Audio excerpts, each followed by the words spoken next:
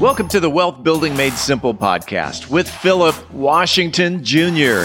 Today's episode is brought to you by Inc. Realty. Today, along with Realtor Rob Lewis, Philip talks about the 5 reasons your home isn't selling.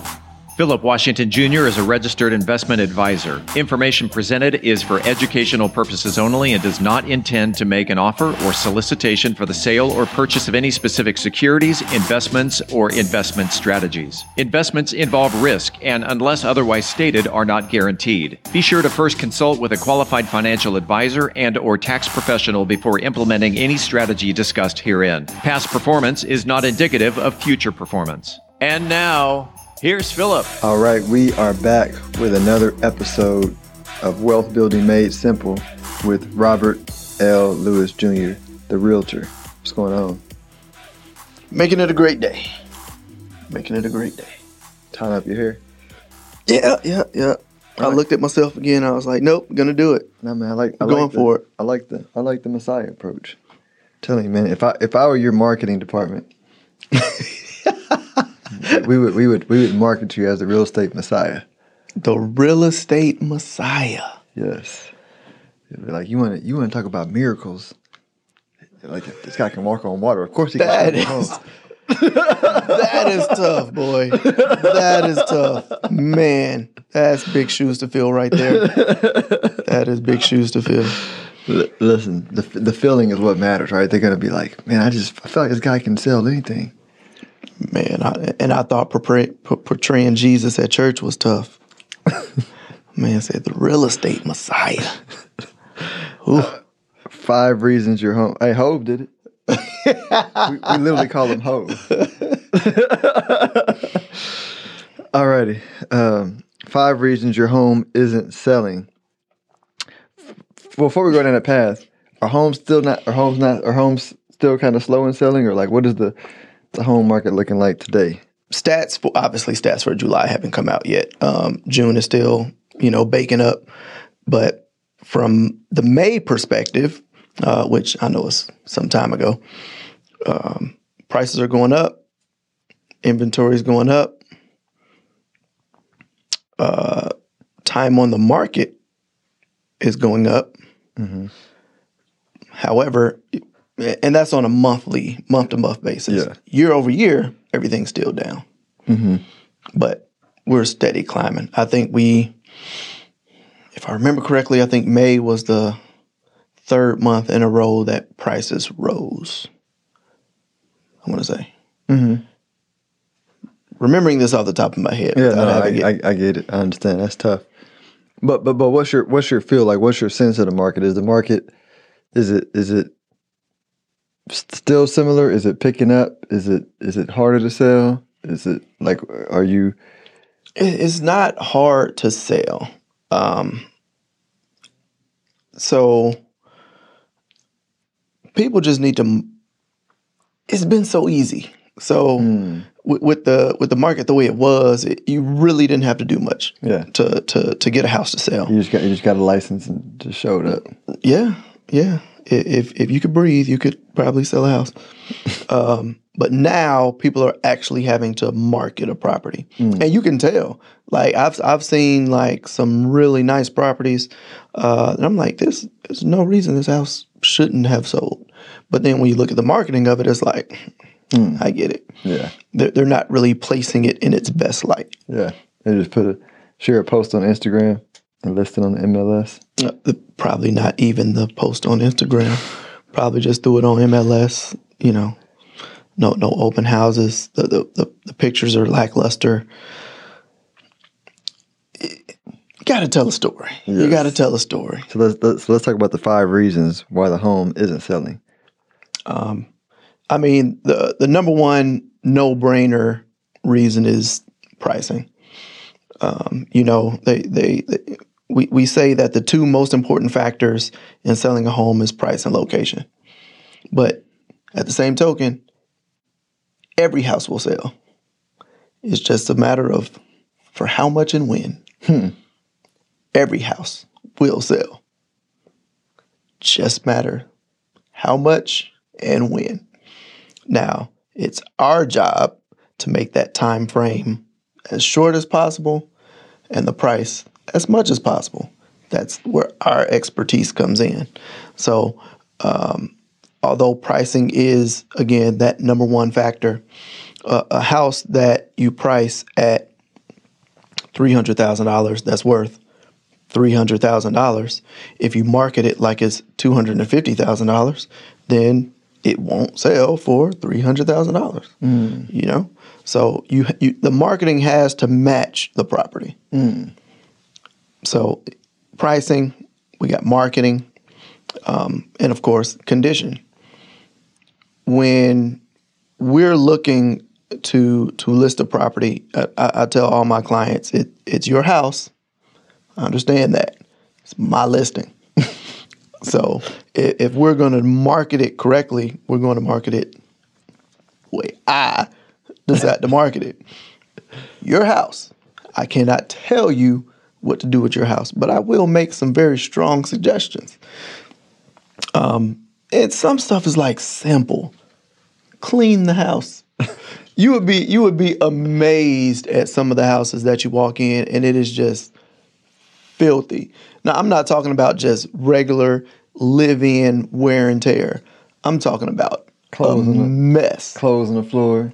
Yeah, stuff spilled on the floor. I went to a house the other day, and the air filter from the HVAC unit was lying on the floor in the hallway. And it was disgusting. That's a turnoff. So that is the only evidence of how the house has been treated. Like, first off, an air filter that's that dirty had probably not been changed in 6 months to a year. It was that bad. So that only, wear and tear on the HVAC unit, which that's a big ticket item. So, and that's just one thing. That's simple. It's simple to change an air filter. And it was an air filter in a closet in the hallway. It ain't like you got to go up to the attic in summer. I get it. 110, 115 degrees in the attic. A lot of people don't want to go up there. But it's right there in the closet, in the hallway. No energy at all to change the air filter. People just didn't do it. So, condition. Come on, y'all. Yeah. Come on, y'all. It's simple. Simple things. I can see that. All right. So we got 3. Yeah. So pricing, marketing, condition, location. Unfortunately, we cannot control what our neighbors do. However, if your house is on the market and your neighbor's house looks atrocious, or the grass is, up to your waist, I'm going to offer to cut that person's yard because that is going to help increase the value of my home. People are not going to have a negative connotation when they come up and say, oh my goodness, I got to deal with that person with that yard. Come on. Like it's simple. And it would cost you $40, $50. Yeah. Hey, Mr. and Mrs. Smith. Or free. You just go cut it yourself. Okay, you could do that too. You could do that too. Not my course of action, but yeah. Man, yes, that it is that simple. Yeah, it is that simple. I'm not cutting anybody. I don't cut my own yard. So I cut mine as therapeutic. Really, it's my therapy. Okay, you be out there with your shirt off, don't you? Nah. Oh, okay. That's only when I wash my car. Not that guy. That's only when I wash my car. Okay, so you got pricing, you got condition. Oh, that'd be itchy. Cutting your yard with your shirt off. I did it as a kid. I'm that dude with the long pants and the long shirt in the summertime. That's probably the best way to do it. I hate being itchy. Anyway, I'm keep interrupting you. 5. Pricing, condition, neighborhood, marketing, upgrades. So there are small things that people could do to increase the value. Let's say changing out a countertop. Depending on the size of the kitchen, $3,000 to $5,000. But however, it would greatly increase the value of the kitchen, probably twofold. And that's just one example. Paint. Again, fresh paint does wonders. You could turn an old rank kitchen into something that is new and beautiful looking just by painting the cabinets. Oh, I have a new modern kitchen with white cabinets now, as opposed to like the old dark wood look. So small things like that help to increase the value. It's all about presentation. So when you do small things, when you make sure the property's clean at a bare minimum, fresh paint does wonders. Those things help to increase the value so that you do not have to reduce the price.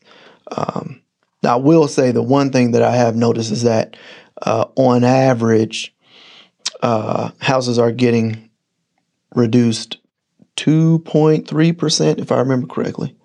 So 2.3% of list price. So if you list a house at $100,000, you're probably going to end up selling it at $97,800. Rough math. $97,700. So avoid having to reduce the price. Do those things, bring the value up to the price, and then you sell it probably above list price, which I have still seen. No, I like that. It makes a lot of sense. And I bet a big arbitrage too is just